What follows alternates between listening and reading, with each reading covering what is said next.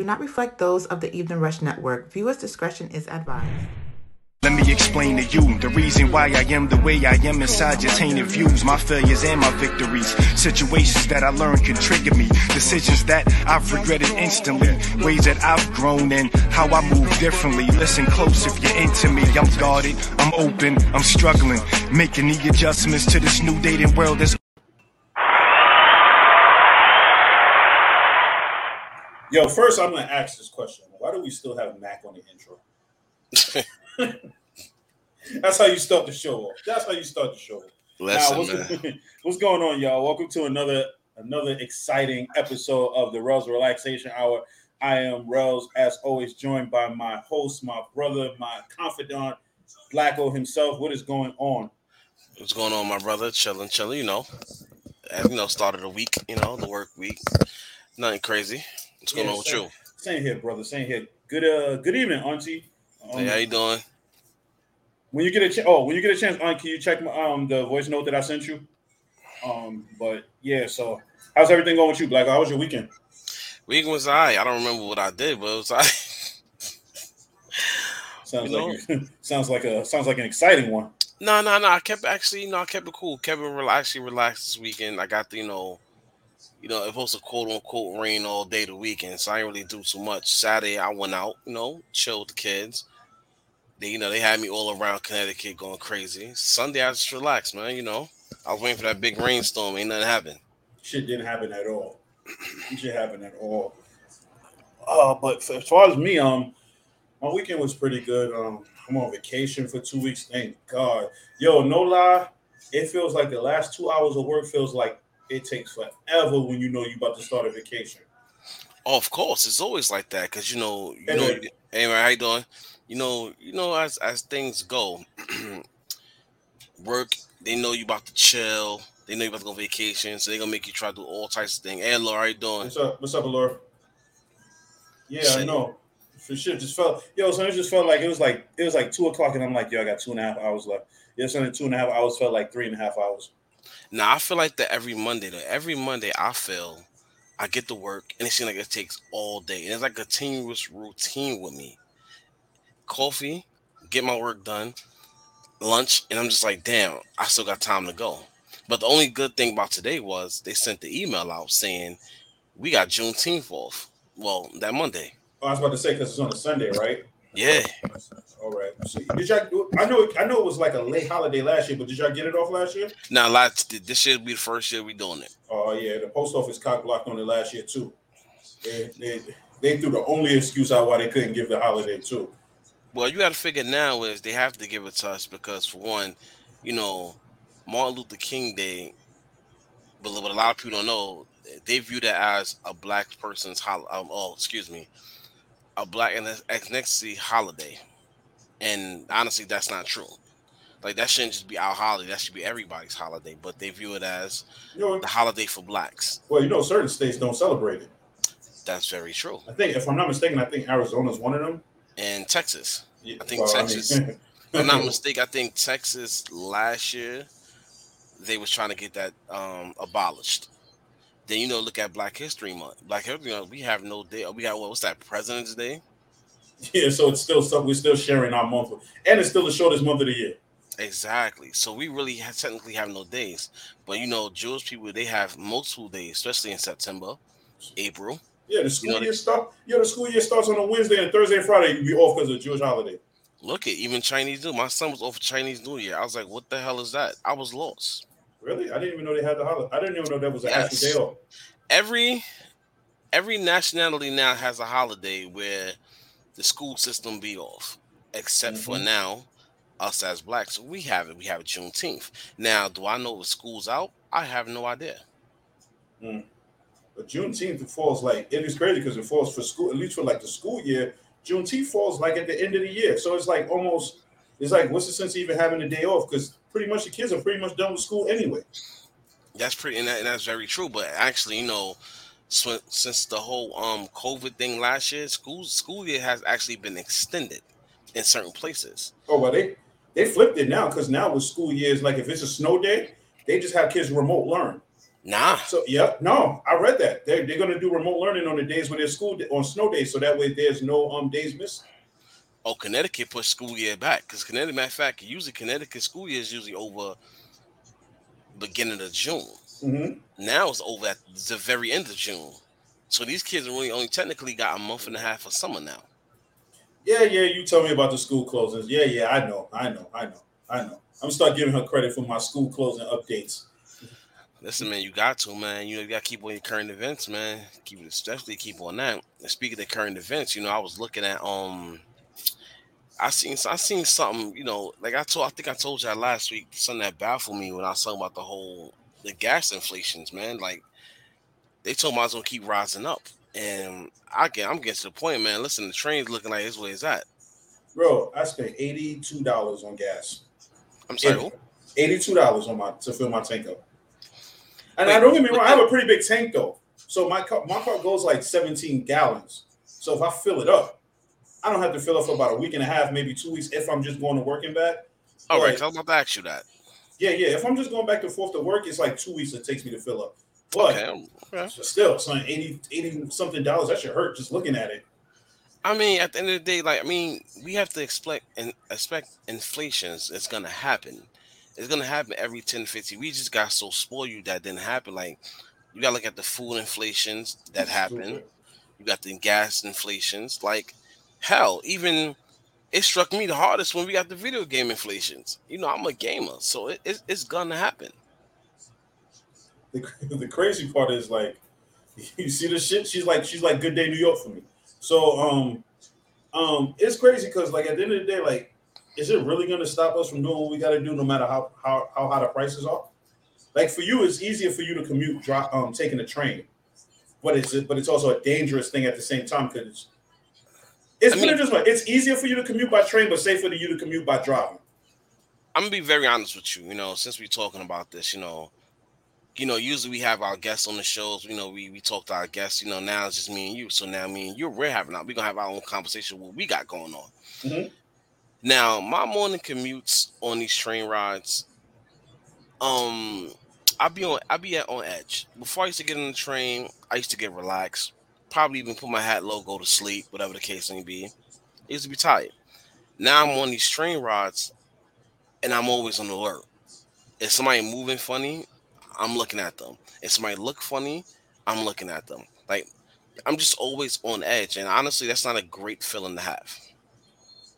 So yes, I can drive to work, but at the same token it'll take me too long to get to work.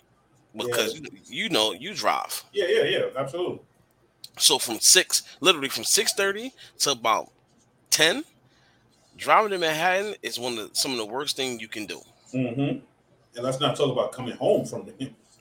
Yes, because when you're coming home, I'm going uptown, so I see it all.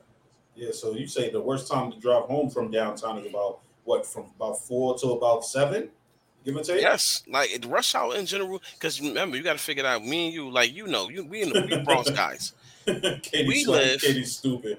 He right, but he's stupid though. I wish it was like Streets of Rage. I could whip my ass and go about my day. The crazy part is, right? The crazy part, right, about you saying like you got to feel like you're on edge when you're in the train station, right? Mm-hmm. The bad thing about that is that you might feel like you're on edge, right? Mm-hmm. But you're just on alert. The next person next to you might feel like something's wrong with you because you're on edge, and that can be an issue. Oh no! But see, one thing about me, like you're absolutely correct. If I was one of those fidget, I don't like the fidge. I don't like people to fidge around me. So I know I wouldn't want to get off that energy to somebody that's sitting next to me, that's standing next to me. It's to the point sometimes if I get on the trains could be empty, I'll still stand up. That was going to be my next question. I'll still stand up. Or if I'm sitting down where I'm facing towards the door. I never like sitting my back towards the door because I've seen the situation happen where somebody basically two things situation happened. One situation where I seen a guy get hit for no reason in his eye.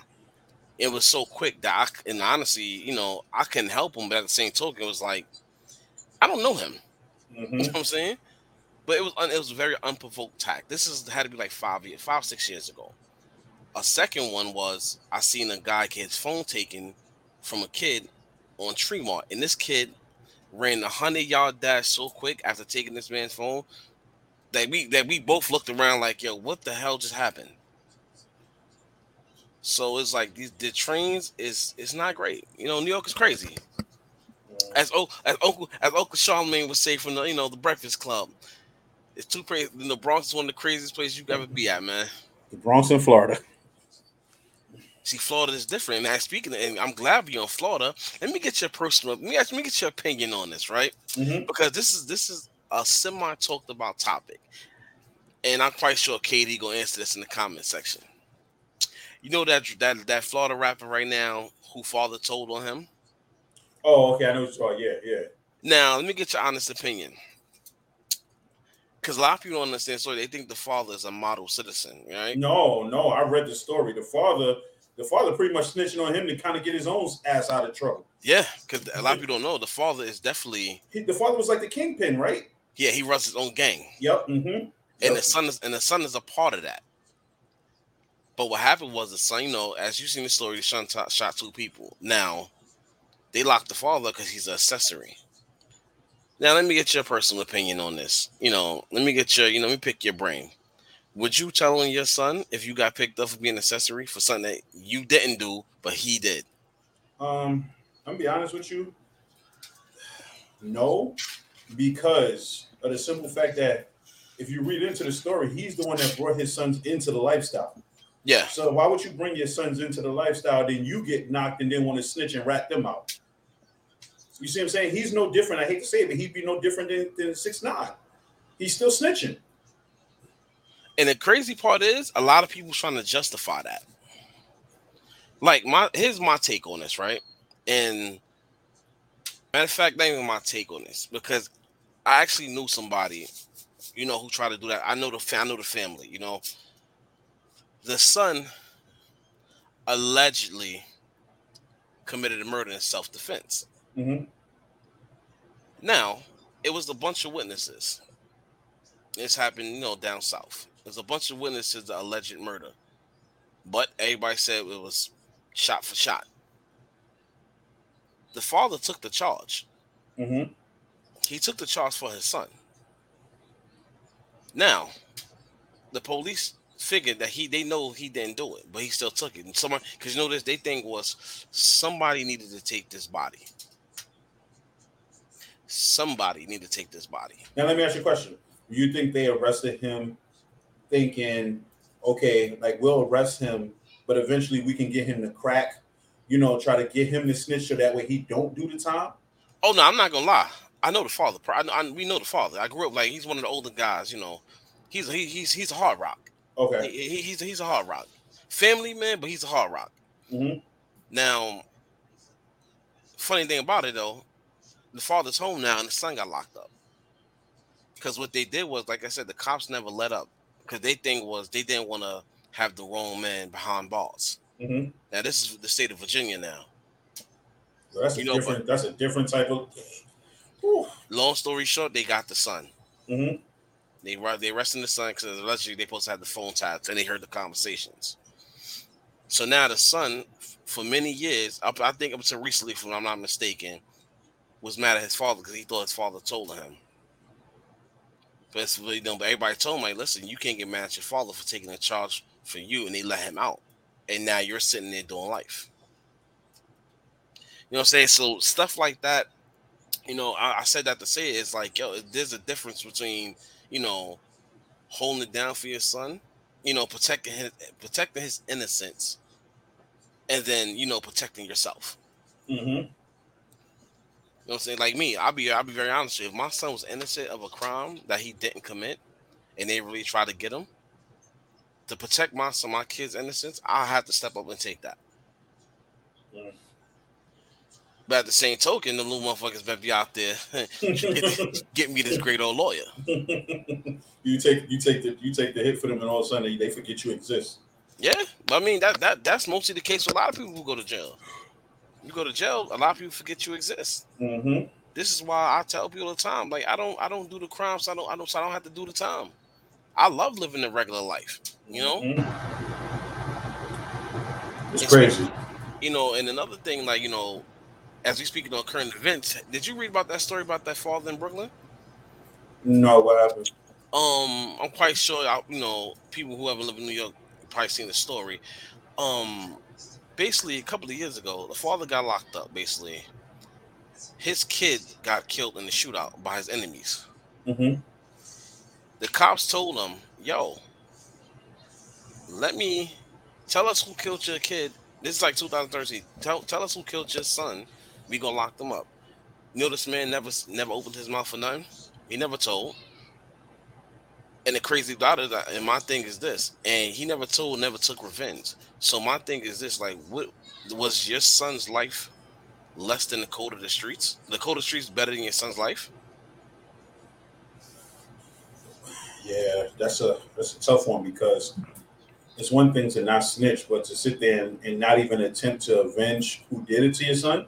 Well, the problem with that too, as well, is if you avenge it, 9 out of 10 times the cops are going to be watching. They're going to know you did it, Hmm. but they're going to know you had somebody who did it.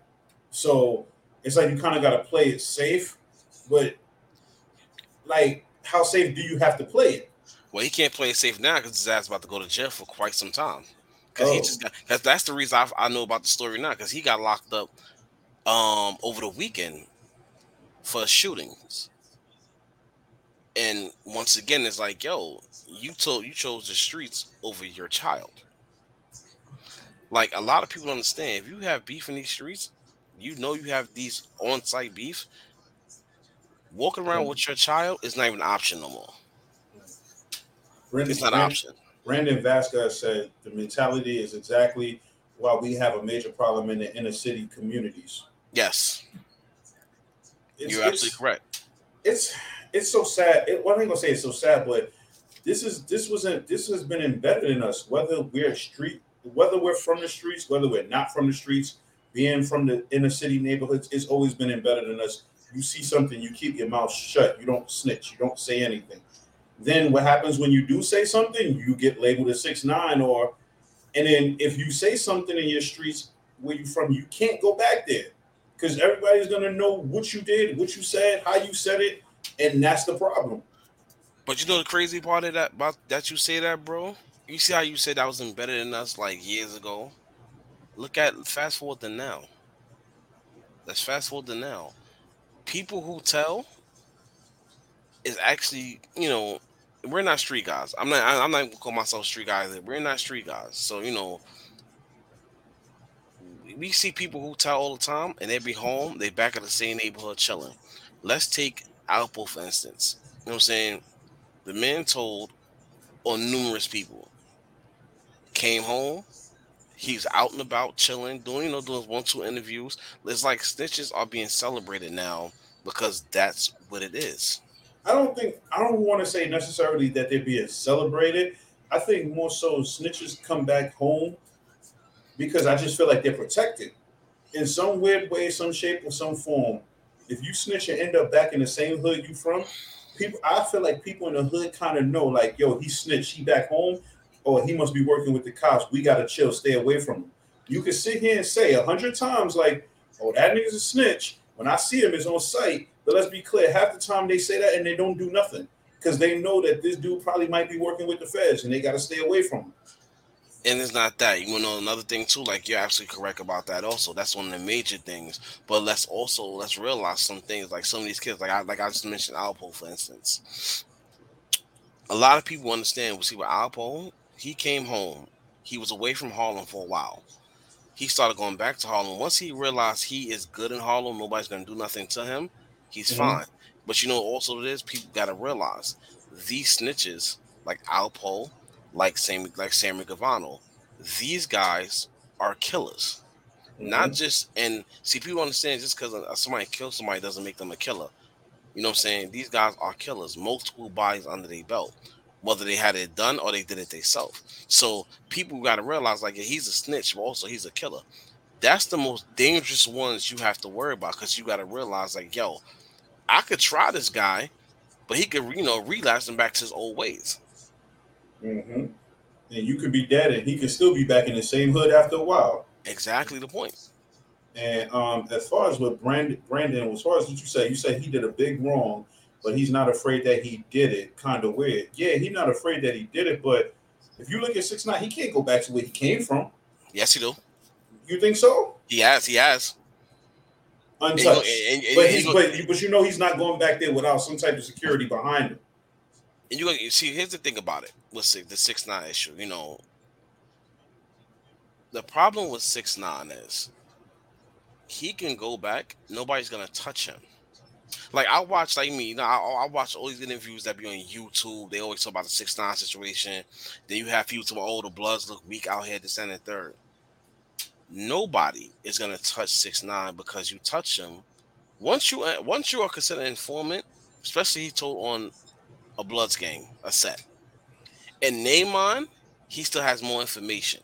Mm-hmm. So of course he's gonna be protected. Mm-hmm. Nobody's gonna try this kid because simple fact is like, yo, he's under federal protection. So he can move around freely. You do something to that man, you're going to jail for life. Mm-hmm. Because that is a federal crime of harming an informant. Yep. Not a confidential informant, a federal informant. Touching a federal informant is like touching a federal agent. KD said the streets wait until you get comfortable getting in your own hood, then they get revenge.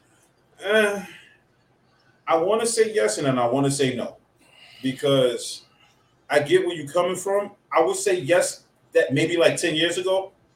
But now, no. I don't necessarily agree with that now. Because for one, I think dudes is a lot more smarter now. Like, if you snitching in your own hood, you're not coming back to your hood. You know what's crazy, bro? I seen a dude, right, who was on the news, and then I'm talking about around here too. He's on the news for catching a body with somebody. A body in an attempt murder. And one of the guys that lived, I'm not too sure if he told. Long story short, motherfucker, you do a murder, that's 25 off the rip. Attempt murder is about 15 to 20. A couple of months ago, I seen dude walk around on the Ave at the store. You supposed to be doing time with the other guy. How are you home? But then again, I'm at where I'm at in life. That's none of my business. Mm-hmm. Mm-hmm. I'm not going to ask you, yo, how you home? It's just one of those situations, like if you're from the hood, you question it to yourself for about 2.5 seconds, and then you just be like, you just keep it pushing. Bro, there's a lot of things that, like growing up in the hood, you have to question, but you get Matter to a point in life, you don't question no more. Matter of fact, you know what? Because, this topic tonight is just pretty much let's talk about it / get it off your chest. Yeah. We can talk about that. What are some of the things that you would say is like a code of conduct in your hood? A code of conduct as far as what, though? Okay, so like how you were saying, like, no, not how we was just saying, like, you might see somebody home and you think you just think about it, you keep it pushing, you don't really speak too much on it. Like, for you, what is like some things like, I don't really have maybe I questioned it wrong, maybe I phrased it wrong, but it's like, what are the no-nos in my hood? I guess you could say that. I can't say my hood because if I could, this should be no-nos everybody's hood. For one, like I said, if I was playing the street life, if I was one of the people in the street life, snitches is no-no. Growing up, they always told us don't talk to police. No, they always said never talk to police. Loyalty, that's number one. Like, no, I'm not. Excuse me. Loyalty is something you should have. Not everybody does, though. That's very true. Let's be clear. But yeah, that's one of the main things in every neighborhood is the no snitching rule, no snitching policy. But the question is, though, is like how many people follow that policy, and does that apply to the everyday working people? Like, for instance, here's the catch-22 about me and you. We grew up in a neighborhood. People see us. We're hardworking citizens, right? Mm-hmm. But say if something happened, we do the hardworking citizen move. Like, yeah, we seen XYZ just on the third. We would still be labeled as hood snitches because, for one, they look at us like, oh, y'all from the block. Y'all should know not to do XYZ. Mm-hmm. But that's not the case, though. Especially if somebody, you see somebody get robbed and mugged. Y'all seen this person do XYZ, whatever the case may be. I'm not saying we're gonna do it, but I'm saying, like, in our case, we're looked as in our mind, we're citizens. But in the hood wise, that we live in the hood, we're looked at as, people from the block. Mm-hmm. It's not separated. No. And then we're labeled just because we're from a hood, because we're from a project. Of course. Yeah, I can't tell you how many times people have been like, "Oh, you from Webster? Oh, nah, I ain't going over there." And I'm just like, and to you and I, where we grow up, to us it's just where we grow up. We like, oh, it's not so bad. Everybody else is like, nah, that shit is bad. But you can't say it's not bad. You can't say it's bad if you've never been there. Like, don't get me wrong. I ain't saying my hood is the best hood in the world, but it's definitely not the top. It's definitely not in the top 10 most dangerous ones either. So, actually, your block is definitely, when it comes to the Bronx, and this is no old jokes aside, when it comes to the Bronx, your block is definitely, if I'm not mistaken, top 5 or top 6. Nah, it ain't. As neighborhoods. I checked it. It's not. Oh, so it dropped down. It's not even in the top 10. That's why I said it. Yeah, because you look at any neighborhood. She laughing because her hood is top 1. It's number 1. Yeah, because you gotta look at the difference now. It's the different generations. Yeah, like me and your generation coming up, our hoods was up there. Mm-hmm. Like my hood, Big Chester Eagle section, at one point, the most fed area. Mm-hmm. Because some people, you really couldn't come here and chill if you wasn't from here. Yeah, I've seen it. I've seen dudes walk through my hood. Literally, I've seen dudes who I've never seen in my hood walk through my hood and get punched just for being there, just walking through. Bro, I remember the first time I moved over here, I got jumped. And I first hit, and that's it. And the funny thing about it is crazy is at this time I came from Far Rockaway. I came from the constant fightings and all that shit. So when I moved over here, I felt it was a cakewalk. But so when I moved over here, I didn't know, this side had beef with this side. So it was like, I got jumped. I was like, damn, niggas jump me. Okay, whatever the case may be. And it's like, that's how I realized, all right, you start going to different places, you hear the stories. Oh, either was this, either was that. And then it's just like, oh, all right. So this is what it is. And it's like everywhere you go is going to be like that, from Edenwald to Forest to Castle Hill to Butler to Washington to Mount Haven, Mitchell's, Millbrook. Like all these places is like that. But once you grow up in a certain area, to you it's just like whatever. Mm-hmm. Yeah, that's what I'm saying. Like it's just having respect for your hood, and then it's having respect for other hoods you go through, because you just never know. But I keep it a stack with you though, right? You see all the projects I just named. Mm-hmm. I go through freely, no problem, whatever. Cause it's Bronx. So I feel like Bronx is home turf, regardless of where I'm at. Yeah. Home turf. Mm-hmm. But when I go to these other neighborhoods, the projects in Brooklyn, Queens, I don't care not too much about Manhattan. Like, let's say Brooklyn, Queens, I'm on point. Because I don't know what the situations was going on over there. Mm-hmm. And this be the problem. Speaking of, and look at that kid that just got killed in the pharmacy. The FBG Cash dude. I see what you're talking about. Is that the dude with the dude when they was jumping him at first? The other dude took out the gun and just started shooting him. Yeah. Mm-hmm. Look at him. You came from California to a block. You ain't know what the situation was going on over there. Like, people be so prideful not to really check in. Hold up. What happened with that? What was the story behind that? He came to the Bronx from California, flossing. Like chains and everything type shit? Chains, money in the pocket. But he don't know, over there, they at war. So they see a new face.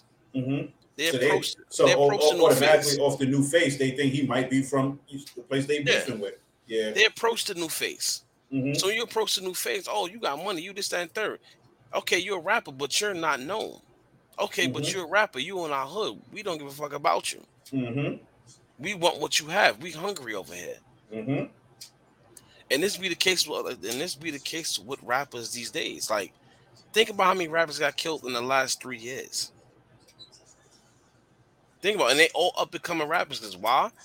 They got that prideful shit where they don't want to check in places they go to.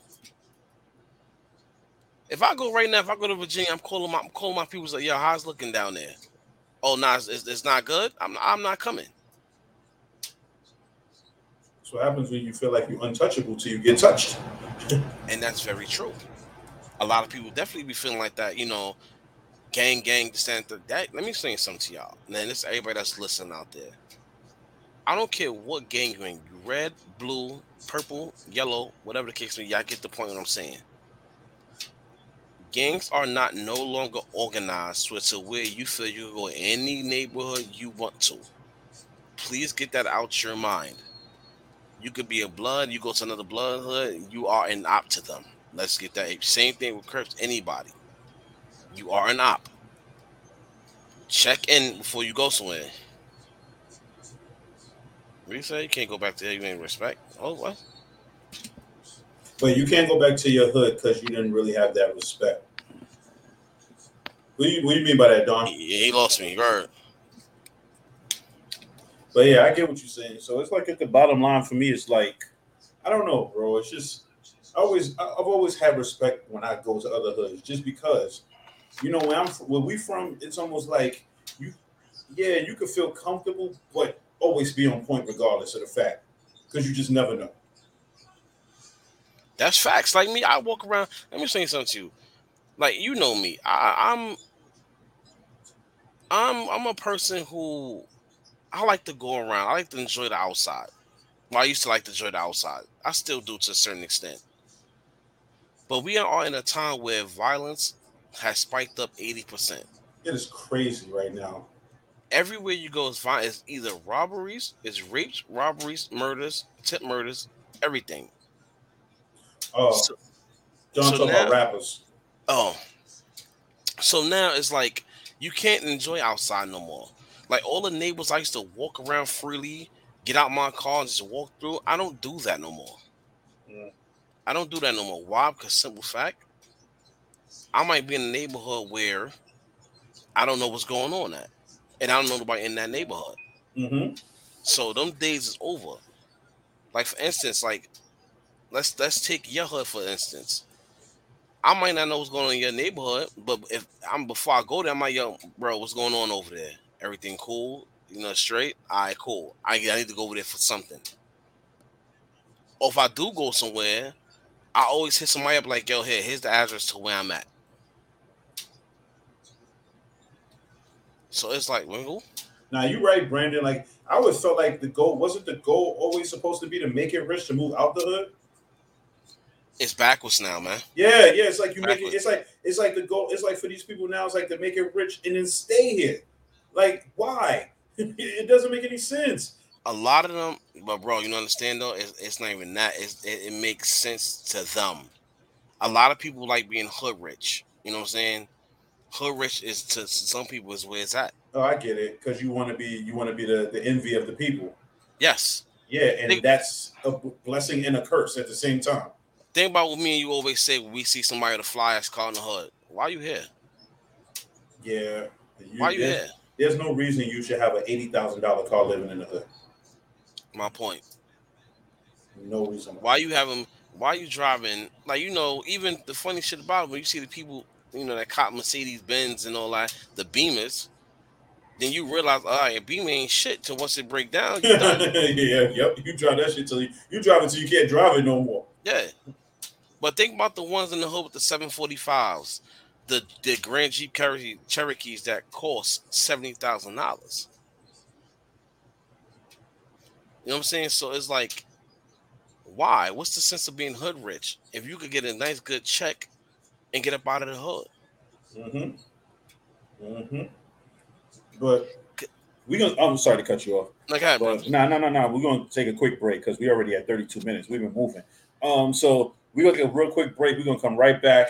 If you're looking to figure out how you can start a podcast on the Evening Rush Network and you don't know how, this is how you do it. Looking to podcast shows and do not know where to start? The Evening Rush Network can help you with that. Call us at 929-441-2417 or email us at theeveningrushnetwork@gmail.com for dates and prices. We got you for all your podcast needs. The Evening Rush Network. Tune in, subscribe, and share.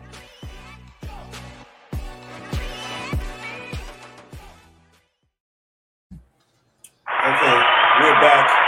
As you can see, my co-host over there, My co-host over there making business moves on his phone. So, shout outs to him. Nah, man, I'm chilling, man. I'm just chilling. No need. Let me shout out the sponsors too, because we didn't really get a chance to. We got into a flow tonight.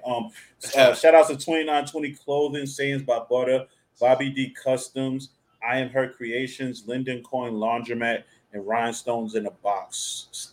Great shout outs. Yeah, once again, yeah. She's actually working on something else too. She told me the other day. So yo, Blacker, let me ask you a question. You see that, right? She blinged that out. How long do you think that took? Is that Rhinestones? Yeah. I don't like Rhinestones. I always hate Rhinestones because Rhinestones is messy. So I'm gonna give her credit. That's like about a 3-hour job. Yeah, it was about 3 or 4 hours. Yeah, I don't like Ron because you know this. I'm quite sure everybody can say, you used to have art in school. They used to give you rhinestones. He going back, guys. Okay, he getting it off his chest now, guys. There we go. Nah, that's crazy. I hated rhinestones growing up. Like, rhinestones is cool, but doing art with them shits, couldn't stand it. I was never good at art in school, to be honest with you. I couldn't draw for shit. It didn't do anything for me. Wasn't my thing. Draw. Me neither. It wasn't not one of my many talents. Definitely drawing was definitely not one of them. Let me say something to you, man. I still can't draw a stick figure, bro. I can't draw a stick figure for shit. I mean, that's about as good as I am. Bro, I can't draw a stick figure to save my life. Like, I'm going to draw the circle. The circle might be lopsided. My line might go diagonal. Like, it might go straight to the backwards J. I'm horrible. Can't do it. But, we in the circuit of rap, right? Speaking of that, we talk about music and everything like that. I'm sorry. I just got one question I want to ask. I'm not going to cut you off again after this. I just got one question I want you to answer me. Mm-hmm. At what age, and maybe it's just me because I ain't never been, but at what age do you stop going to Summer Jam? What age did I stop going? I never been. Yeah, I'm just curious because I've seen 40, 45-year-old grown men excited about starting in the parking lot for Summer Jam. Now I'm not getting on people who do it. I just want to know, is there an age limit that you stop going? No, see, here's my thing, right?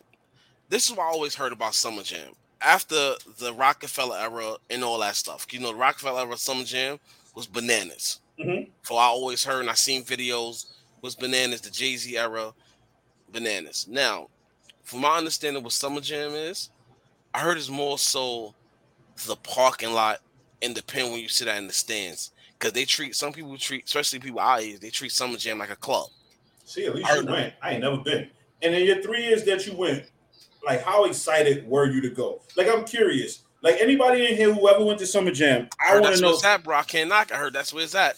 I heard if you went to outside party, that's where it's at. Bro, I've been to. So you say basically what you're trying to say is the tailgating is better than the party itself. Yeah, that's the Giants. Think about it. That's like the Giants games. All right, so I remember, Summer Jam, granted that one, but so I've me and my uncle when I was younger, we went to HBCU games in MetLife, right? Okay. Never went in the game, just stayed outside and tailgate the whole 5 hours. But that's a lot of people do at Giants and during the football season. Mm-hmm. That's a lot of people do during the Giants game. They go out there to grill and party. They don't even go watch the games. They just be outside. And the one time I did go to a Giants game and seeing people tailgate, I was like, oh, so they really be out here doing this like the shit you see on the YouTube. They really be partying. Now tailgating is where it's at. If you got a right group of people to go, you don't even have to give it. You don't never have to even care about the game. Yeah, that's very true. Like I said, when my uncle did a tailgate one year, it was we literally stayed outside the whole time and never went in the game. I literally went because we made a girls ride out there. Maybe 2 celebrities at most I went for. Oh. Now, I never did a concert, man. I never been a person to really do a concert like that and stuff. And I mean, I never cared to do a concert because I know me. After a while, I'm tired of loud music. I'm really one of those. I listen to music going to work, coming home, going somewhere. But once I'm home, after a certain time, I don't need music. I don't want it no more. I can't listen to rap music in the morning. Oh, I can. I can't. I feel it's weird because the only day I think I can listen to rap music in the morning is on a Saturday. If I'm going to work, I can't do for the rest of the week. I can't do it. It has to be. I can't go to work too rowdy, man. It's too early. I can't do it, man. I'm gonna tell you, I ain't gonna lie. Recently, I'm not gonna hold you. This is the funny shit. Like it was last week, right? I'm at work. I'm tired. And I'm skimming through my music, and I'm not gonna hold you. One of my favorite songs came on. I got energy out of nowhere. What song was that? Tupac's Ambitious Nevada. I got my job listening to Akinelli. You're wilding. Nah, I tried. Trust me, I tried. Look, if you go to my job, right? You ever went into my job, right? And I'll be like, yo, play Akinelli, they won't let me play it. They're smart that they don't. You know what? It's crazy, you know, that we talk about music, right? And last weekend on the show, it was thrown out there, but you know, we're gonna really congratulate you on this, man. Congratulations for being new A&R, man. How does it feel? We gonna forget everything else. I can tell you that without a shadow of a doubt, being an A&R right now truly, absolutely sucks. but I'm going to tell you this much. It's a learning experience. It is it's forced me to have to look at some things differently. It's forced me to have to adjust some things. It's forced me to have to balance the difference between personal and business. Okay. Thank you, Auntie. But I'm gonna say right now, it is definitely what I expected it to be, which is not an easy ride. I expect it to be tough. I expect it to be hard. I expect it to be difficult. But I feel like once the wheels start moving, once the grooves start going, it'll get a lot more easier from there. Okay. Now, you know, as A&R, as a new A&R, right? You know, because you know your job is to definitely find talent. Also, your job is to how can I say? I want to say this not market the talent, but you know prep them. I'm saying the word wrong. Excuse me, ladies. I'm saying the word very wrong. How would you approach your talent? Say like you meet a nice talent today, right? A singer, let's say a singer and a rapper. How would you go about who goes first as an A&R? How would I go about as a search of a singer and a rapper? Yes. To be honest with you, me personally, I would go with the singer first. Okay. Because I feel like there's so much rap music going on nowadays. Okay. And rap seems to be the dominant thing on the radio station. So if you found a singer that can catch fire, that would catch the attention. Because to me, at this point right now, and I don't mean no disrespect to any up-and-coming rappers, but I feel like rap is a dime a dozen now. Like to find a rapper is like, but I think to find that R&B singer, like that true R&B singer is like a needle in a haystack. So I think I would go to try to market the R&B first and then come back to the rap. If that makes any sense. Yeah, now I get it. So now I found the word I was talking about. So I mean, artist development. That's the word I was actually looking for. Now, like you said, you were focused on the R&B singer first because the state of how rap is a dime a dozen, which is very, very true. But also, you know, you have Brandon, you don't like the Migos, huh? Well, you ain't got to worry. They broke up anyway. For now, we'll see. Well, I think that's the marketing strategy. I agree with you 100%. I think that's marketing strategy, and that goes. Sometimes, honestly, what a lot of people understand, sometimes that's a part of the game. I hope that it doesn't end up another Dipset situation, because remember, originally their breakup was a publicity stunt that just went totally wrong after that.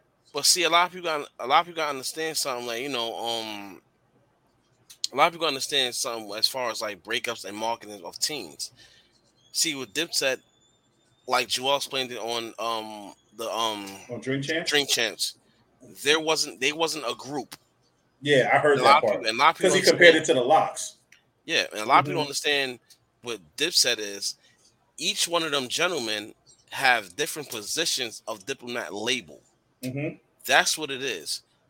Cam the CEO, Jim the president, Joel's vice president, and Zeke whatever position he has.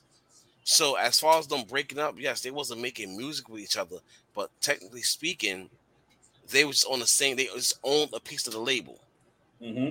whatever piece they own, I'm quite sure Cam owned majority of it, but they just had their piece, they had their foot in. They wasn't a group. Now you look at guys like Junit when they broke up. Junit actually was a group. What's going on, Brooklyn?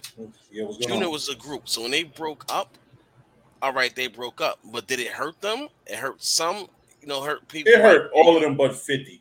Let's be honest. Not necessary, because you got to look at their work ethic. Yeah, but that's what I'm saying. Look, let's be honest. If you really want to think about who it hurt the most, it hurt everybody but 50. Where's everybody else now?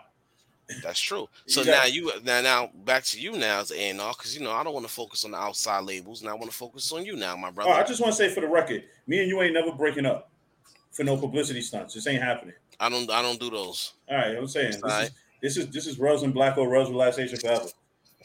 So I just he's trying to throw me, of course, y'all see this, right? Nah. I'm gonna get him. Nah, go ahead. Now, you as an A&R, you have a group of, let's say, 4 guys come to you, right? Mm-hmm. And they sound all good together. But it says that one particular one that's standing out the most to you. Like a lead singer? Not even a lead singer. It's just he's sticking out to you. Like he's the one just shining. They all nice, but he's that one sticking out to you. Now, how would you go about that? Would you sign them as a group, or would you sign them as individuals, being that you're the A&R? Okay, so you're saying that one shines above the rest of them, but they're all equally good, though. But there's just that one that shines better than all of them. I'm gonna give you a prime example. All right, let's go back to the G-Unit real quick. Mm-hmm. Everybody on G-Unit, remember, 50 was the head. Mm-hmm. 50 could he can make his songs, all that. Lyrically, Banks was the best one out of them. Lyrically, absolutely. Mm-hmm. So you have 50, Banks, Buck. Yeah. I'm not gonna include Game. They come to you. You find these guys. You're like, damn, these guys is good.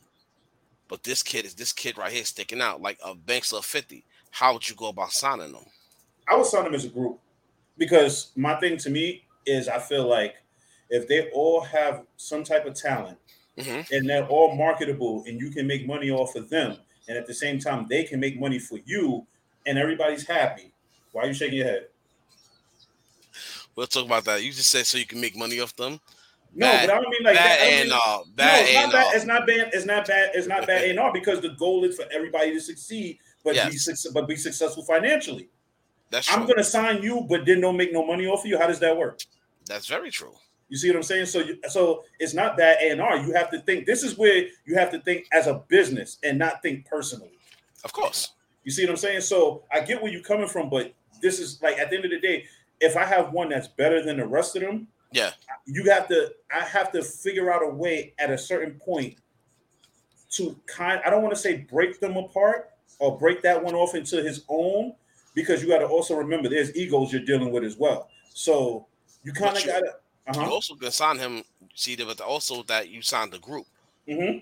But you also could sign one to individual deals. You could, but I think I would start them off. I think I would start them off as a group first, because there might be one who might sound incredibly better than the rest of them. Mm-hmm. And then you sign them as a group, and as time goes on, it might be someone else who might sound better than the one you thought it would be. That's very true. Like, do you watch that show? Have you watched the Wu-Tang show? I haven't seen it. And that's a prime example. And I brought that up because it's a prime example. Like, everybody know Wu-Tang had eight members. Okay, so I'll give you an example. If I had Wu-Tang, right, I had Method Man, yeah, ODB, RZA, Ghostface, Raekwon, right? I'm sorry. So if I had those 5, right, mm-hmm. and I'm looking at them and I'm like, okay, Method Man's the best one out of all of them right off the bat. But why would you say that though? Because let's just say I sign him and then he has the lyrics. No, I'm asking that. Like, what you just named some of they top 5 members, yeah. right? Mm-hmm, but why would you say Meth? Why would you think Meth is the better out of all of them? No, I'm saying if I'm scouting them and I'm looking at them and I'm like, okay, lyrically he's the best one out of all of them, right? I'm just saying lyrically he's the best one out of all of them. Okay. I could be like, yeah, I got him in the pocket, but I'm gonna sign him as a group. Now, let's just say I get them as a group, they get a couple shows under their belt. I start listening to Ghostface. I'm like, okay, now Ghostface lyrically is great, but he has a charisma about him that Method Man don't have. You know what I'm saying? So now you're getting to see Like, say for example, you sign all 5 of them, but Don't Method go to Man sleep. you sign all 5 of them, but Method Man might be the most charismatic one at the beginning because the Yes. rest of them might be shy. Now let's just say you get them comfortable in front of a crowd, they're performing, they're doing what they do, and now you find out Ghostface might have been the most charismatic one out of all of them. Mm-hmm. So now I'm looking at it like, okay, if I would have just took Method Man, or if I'd have just paid more attention to Method Man and not Ghostface, I'd have been marketing Method Man like crazy, not even paying Ghostface no attention. Now look what happened when I got them in front of a crowd, got them comfortable. Damn, Ghostface is the best one out of all of them. You understand what I'm saying? So it's like you kind of got to take your time. You can't just assume that one might be better right off the bat. Yeah. Because you might find that diamond in the rough once everything starts moving. You know, it's funny that you say that because that's very true, and that's what RZA did. You know, RZA got them all signed as a group, but at the same token, when they was out, you know, shining, they made the 36 Chamber album. They all got the individual deals. Mm-hmm. But at the same token, was RZA controlled their deals. That's what kind of broke they group up. But a lot of people don't know that though. You know, so a lot of people think they broke up because you know they all went solo. No, they honestly some of them broke up because RZA controlled their solo deals. Now, Brandon, you're right, Brandon. I'm just using it as an example because if you think charismatic wise, ODB was the most charismatic one out of all of them. That's but he was, but he wasn't the most He wasn't the most lyrical one out of all of them. You see, to me personally, speaking for me, most lyrical ones had to be Raekwon and Ghostface. That's for me, my opinion. So if I'm signing ODB, Ghostface, Raekwon, RZA, Method Man, I'm looking at Method Man first. Like, okay, Method Man might be more marketable. He might be the most lyricist one out this moment. Then, like you said, I said Ghostface, but it could have been ODB. You looking at how ODB out here moving, you like, yo, this dude so charismatic. His energy alone could sell an album. So now you got. Now go ahead. And the crazy part that you say that, right? Like I'm old, like we older now, right? Mm-hmm. So me watching this Wu-Tang show, you know, it had me really go back to all their first albums. Mm-hmm. And I'll be totally honest with you when I say this to you, you know, and a lot of people might be like, "Yo, you bugging." I can't listen to Meth first album no more. I might listen to 3 to 4 songs, but the people like Raekwon, Ghostface, I could listen to the album straight through. I'm not a big Jizza fan. Never really was. I tried to give him an album a listen. I couldn't do it. Mind you, the guy is nice. The genius, he's nice. Inspector Deck was never a big fan of his. I mean, as fans for us, right, with rap groups, we always gravitate to one specific person in the group. Like, it's almost rare that, like, for me personally, I'm gonna be totally honest with you, and this might be a surprise, but the one I gravitate to the most to in the locks is probably Sheek. And the reason why I say that is because he's the one that I least expected to be not the most lyricist, but he's the one that I expected, like, if they did break up, that his career wouldn't be a career anymore. But then he's the one that I could probably listen to his albums more than I could probably listen to Jada and Styles' album. KD, go to sleep. You mentioned Meth. I'm sorry, I can't listen to nothing Meth recently. I can't do it. To me, Method Man is an actor. Yeah, I think once it gets to a certain point where they cross over, it's almost Meth like is an actor to me, just like Fifth. Fifth is an actor. Now, back to what you just said about Sheek Louch. Now, funny thing about Sheek Louch, right? Me personally, first solo albums, I think Sheek had the better ones out of all of them. Mm-hmm. Silverback Gorilla to me was one of his best albums. I stopped listening to him by then. I'm telling you, it was actually a pretty decent album. And that's just me personally. I stopped listening to him by then because to me it was like, all right. Because you know that after a while music started changing, and I think I started changing. Mm-hmm. Like you know me, I don't like listen to the same old shit that we used to hear back in the day. Mm-hmm. Why? Because we are in a different time when it comes to music. Like, don't get it twisted. I heard that song down with D Chambers. I heard that song. Well, Sheek is very underrated. Sheek is very underrated. Sheek, I ain't gonna lie, Sheek is underrated. You know what makes Sheek step up? A lot of people don't get this. That beef with G-Unit helped Sheek step his rhyme game up serious. Because everybody always undermines Sheek and how he is. Mm-hmm. Everybody looked at Jada and Styles as the threats. Sheek is not worth it. That's how a lot of people felt. So when Sheek stepped up on the mixtape era, his album came out, it was like, whoa. this guy's nice. He's up there with them now. He belongs. You know what I'm saying? So yeah. And this is gonna pain me to say it because you know how I feel about this. But I'm gonna come out and say it after months of not saying it. But the Locks definitely deserve to be Dipset in that rap battle. And it hurt me to say it, but I will say this. After watching their interview on the Breakfast Club, after that, I was like, I've always been a Locks fan, but I was just like, it made me more of a Locks fan because you can see the brotherhood with them. You can see that it's not just business, that it's Locks and then everything else. Not Sheek, Jada, Sheek, Jada, Styles, and then Locks. It's Locks, then them.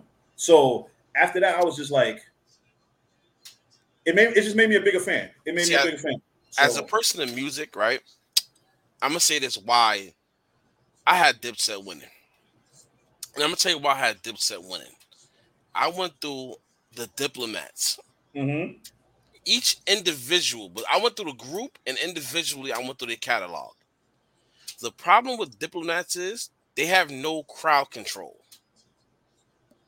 And that's one thing our artists need to understand. You can have all this dope music, but if your catalog sucks, it's over.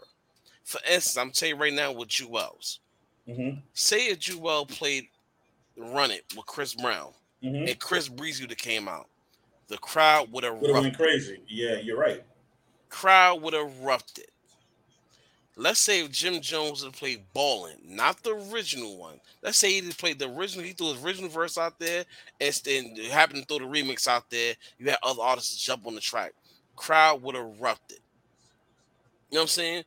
Kim doesn't really have, besides Old Boy, Kim don't really have any crowd control songs. But Jim and Jewels do.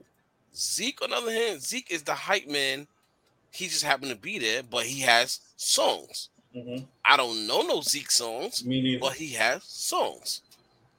So my disappointment with that battle, even though that's last year, is with Jim and Jewels, especially Jewels. Because remember, at a certain point, Jewels was one of the hottest things smoking coming up. Mm-hmm. If it wasn't Wayne, it was Jewels. If it wasn't Jewels, it was Wayne.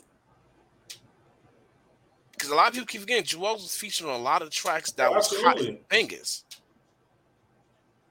So when they lost to the Locks, it was like you see they had no chemistry. Yeah. No rehearsal. Mm-hmm. But but granted, it wasn't even named no rehearsal. It was just like, yo, who's y'all DJ? And like you just said, they look lost out there, bro, after a while. First of all, you can't have Diplomat problems. I tell people all the time, we'll never go to a Diplomat, any one of them concerts, because their main thing is smoking on stage and having 50 people on stage with them. Mm-hmm. They don't perform. You know who performances? A DMX, a Red and Meth, a Buster. Those are performances. These dudes stand in one spot like they telling you a story. Yeah, because the allure is, like you said, the 50 people on stage. It's the presentation. Exactly. So it's like if you're on stage, if you're watching a concert and you see 50 people on stage with Dipset and it looks like a smack battle rap, you're amazed because it's just a lot of people on stage. But when you're looking at like the whole Locks thing, and you just listening and you seeing, like you said, they had the crowd. Jada had the crowd in the palm of his hands. Exactly. Then when he came out with that whole Biggie joint, when he rapped off that beat, it was over. That's when it was over. And here's the funny shit about it. You know how he killed it? That freestyle is old. That freestyle's like 2013. Old. But here's the funny thing about it, though. I'm gonna get back to that question, KD, because I'm gonna get back to that. And I was thinking about that question too after Joel said it. What happened was, Puff, everybody know Diddy. Diddy not control the crowd. Mm-hmm. Diddy told Jada, you do that freestyle. Bring that freestyle back out. And what happened was he controlled the crowd. Who shot? Everybody know who shot you, was a quote-unquote fake, non-fake diss Pac song. You know what I'm saying? So he did that. Everybody went crazy. To the people that don't understand who know Jada is, who wasn't buying the mixtapes, to them, that was new. But to us, that was old. But it's like, oh, damn, this man's performing this shit. That's crazy. Now, to answer what KD just said, as far as who will win the verse battle between Jewels and Bleak, honestly speaking, Jewels will win that shit in the landslide. My thing is, Swag. I look at you as a brother, KD, but that was a dumb question. Like, but Don said Bleak. So, I mean, because look where he's from. That's just straight bias right there. But I'm sorry, but Bleak is not beating Jewels in a rap battle ever. Let me say something. A lot of Bleak songs, and this is no disrespect to Memphis Bleak, because hopefully one day we get him on the show and talk to him. So there's no disrespect to Memphis Bleak. A lot of Bleak songs was either wrote by Jay-Z or it featured Jay-Z. So it's not like you really like, so who can win? Jewel's got songs on his dolo, he could hold his own. Bleak got mine right. He got Memphis Bleak is. I like Memphis Bleak is okay, and you see the problem there. Jewel's, who I'm not a big fan of, but I respect his work. I know Jewel's catalog. Jewel, like I said, Jewel's is one of the hottest things moving at one point in New York City in the rap game. Now let me ask you something. A&R. Let me ask you something now. This is 2008. Right? 2008? It's 2008 now. You don't, and I'm asking you this because you don't know what's gonna happen. If somebody bring you two people, they be like, "Yo, all right, listen, you can sign one of them, not both."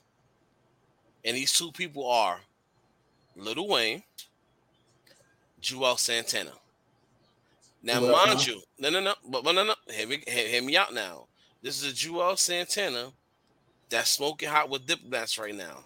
Mm-hmm. This is a Lil Wayne who fresh off the Hot Boys breakup, who's trying to hold Cash Money down, but he's grinding. Mm-hmm. As you as an A&R, who are you taking your chances on? At this point, I think I probably would take my chances on Wayne. See, no. You just said this point. We're not talking about this point. No. I know. Back then. I know. The way you described and answered it for me.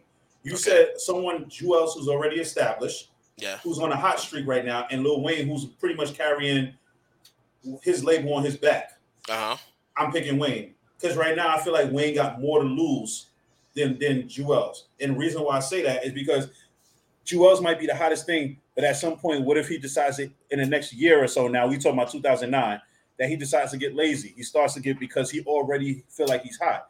Now, if you got somebody who is hungry like Lil Wayne, who knows that he got a whole entire label on his back that he needs to support at this moment, that they ride for him. I'm going with the hunger. Wrong. Sorry. I think KD corrected me. I said the dates wrong. I'm in an earlier time when him and Jewelz both coming up. Now I asked that, right? Because this is a conversation I had recently, and everybody always say Wayne and Jewelz, and at the time, like I said, around that time is either Wayne, Jewelz, Breezy. Breezy started coming up. Mm-hmm. Like, if you were turning the radio or you was hearing Jewelz, you was hearing Lil Wayne. And as A&R, like I said, you couldn't have both. If you could get both, you done struck diamond. You done struck diamond. But you can't have both. You know what I'm saying? So now it's like, damn, what can you do? I'm gonna take the hunger. I'm gonna take the hunger. The artist with the feeling like he had nothing to lose with everything on his back. Because at this point, it's like I'm gonna ride with him because if he's that hungry and he knows that he has a whole city on his back, who's to tell you how far this dude is willing to go? But also remember, at that time, Wayne wasn't rhyming like how he was rhyming for the times he was on everybody's track. Mm-hmm. This is wobbly Wayne now. This is not hanging with diplomats Wayne. Remember, because at that time, when he started coming up, he started going to Harlem, he started hanging with Dipset, he got his swag from them, he soaked some of their game up, started hanging around Jay-Z, soaked his game up, and Wayne emerged to be the monster he became. So this is not the same way. That's what I'm saying. Like, who would you? I'm still taking Wayne. I'm taking Wayne. I'm gonna take my chances with Wayne. And I respect that answer. Because if I fuck up, it's all on me. But if I don't fuck up and this dude strikes gold or platinum. But see, as A&R, you can't even think like if you fuck up. Because simple fact, your job, your job is to find that next bit talent. You know what I'm saying? And if you got faith in that talent made you like damn believe in him at that moment to like, yo, listen, here's this contract. Here's that. You know what sucks about this era of rap now from back then? This era of rap doesn't freestyle. No. We live in an era where if you tell an artist right now, yo, you want to get signed to me or spit something, let me hear something. They can't do it. Why? Because we in an era where um the mixtape is basically dead. I can't tell you who's in charge of the mixtape game right now. Even DJ Khaled. DJ Khaled, and a lot of people don't understand this. Khaled is not a DJ. He DJs, yes. Mhm. Khaled is not a producer. So a lot of people get that confused, like, oh, Khaled's a dude. And shout out to DJ Khaled. I don't know how he get his bread, how he get producers credit. He don't produce, but he get them songs for his albums, and he slaps his name on it. But look Mhm. at good guys like DJ Drama. He don't make mixtapes like that. He make album slash mixtapes. So you don't get these guys who get you the freestyles and all that. The freestyle game's been dead for like the last what? Let's say almost 10 years now. Was this 2022, 2002? Probably maybe even sooner than that, to be honest with you, because you Yeah. got to look at the mixtape game. With the mixtape game, the mixtape game died. Shit, when you was talking about cassette tapes into the early era of CDs. No. I mean, mixtape game actually died. Um, Not really can't say that because you had guys like K Slate. Then remember also at the same time, they went from mix CDs, then they went to the original Smack CDs. Well, I was Not downloading mixtapes off of my iPod too. Yeah, but I'm talking about with Smack. A lot of people don't know Smack was a mix DVD. Hmm. Like just like French Montana's Cocaine City. Yeah. You know what I'm saying? Smack did it great. Smack let you go in there, bust a freestyle, drop a video. They also did rap battles. See, he did it smart. But them days is over. So you as an A&R right now, being that you know the times has changed now, how can the artist really, and this hopefully artists out there, y'all listening, y'all paying attention, because right now I'm talking to A&R, potentially change your life. How can the artist come to you and get your attention to make you want to be awesome? Like, you know what? I need to bring you to the table, and maybe we see we can go from here. Honestly, I think, and I'm gonna answer this because we got to wrap it up soon. But honestly, for me, if you're a rapper, I may have to bring it back to a time when I need to see if you can freestyle. Okay. Like, and I don't need no fuck ups. I'll give you one fuck up in the midst because niggas will be rapping and then they'll be like, oh wait, hold on. Let me start over again. I'll give you like that one time. I need you to be as confident in your freestyle to me as you will be confident in yourself if you're performing in front of a live audience. Because when you're performing on stage, you can't stop and be like, yo, my bad, I gotta start over. There is none of that. So you kind of gotta come to me with that same energy, like as if now don't get me wrong, I'm just starting out, but you have to still give me that same respect if you want to get signed. You can't look at me like, oh, you're just starting. What can you really do for me? Nigga, I can get you signed if you're good enough. Like if you really want to be technical, and I don't want to sound cocky, but that's what we going for right now. So if Okay. you're a rapper, I need you to come with me with energy. I need you to be able to freestyle. I need you to be able to spit something that I take you somewhere and go right now. You got to spit that. You're on point. You're on your game. If you want it that bad enough, then freestyling should come easy to you. As an R&B singer, if you want to be a singer, I need you to have confidence in yourself when you're singing. I don't need you to be uncertain. I don't need you to be unsure of yourself. You have to be able to sing and catch my attention to where I can be like, all right, if I had this on Spotify, would I play this song again? Would I play this song? Because I'm a big R&B head. So I would sit here and tell you, if I like an R&B song, I will play that shit in rotation more than Hot 97 plays rotation songs in the morning. So if you have a song that I like and you're singing it to me and I want to hear it and keep hearing it, then you've got my attention. I'm bringing you to the table. So you So, have so then you got five. Let's say you got five different auditions. mhm, Everybody raps. I'm gonna exclude the R&B people. You got mhm. five auditions. Everybody rap, and they all raps all sound the same, but have different energies. How will you differentiate them for with that one? But also like you might have potential. You might not. You might be good. How would you go about that? Five same rap styles, but different energies. What will make you go? All right, I need to see more from you. or more from you? Your charisma. I need to know that with the energy that you're bringing, that you're gonna have a certain charismatic ability about you that's gonna make me want to pick you over everybody else. If Okay. you rapping the same, and we got three other guys rapping the same, but you bring a certain energy, a certain crowd control, a certain charisma about you that will make me be like, okay, y'all all rap the same, but you look like you can control a crowd better than somebody else. You look like that if I put you on stage right now, that if a crowd booed you for the first 10 seconds, that by the minute mark, that crowd is standing up and giving you a standing ovation, then you got my attention. Because I've All right. seen it. Like I've seen it on Apollo where dudes have gotten booed at the beginning, and by the time it's over, they're getting standing ovation. If you can do something like that, then you're definitely somebody who's worth getting a extra look at. All right. Now I moved to R&B side, like you said. We got a All right, rap we got beef. a few minutes, yeah, because I'm not getting paid. I'm not paying extra for this. Yeah. So we got like last question. You got somebody on the R&B side, right? She Mhm. come to you. She could sing her ass off, but she's not presentable. Some people eyes, you have because we in the era where looks is important. But you have this girl who could sing her ass off. You like, oh damn, your voice is spectacular. So now you want to sign her. So what you Mhm. would do is now, but you feel like even though her voice is spectacular, she still needs development. Would you send her to artist development? And after that, would you invest in her? Absolutely. If we're gonna sit here and say I want to sign somebody, Mm-hmm. but she don't look the part. Mm-hmm.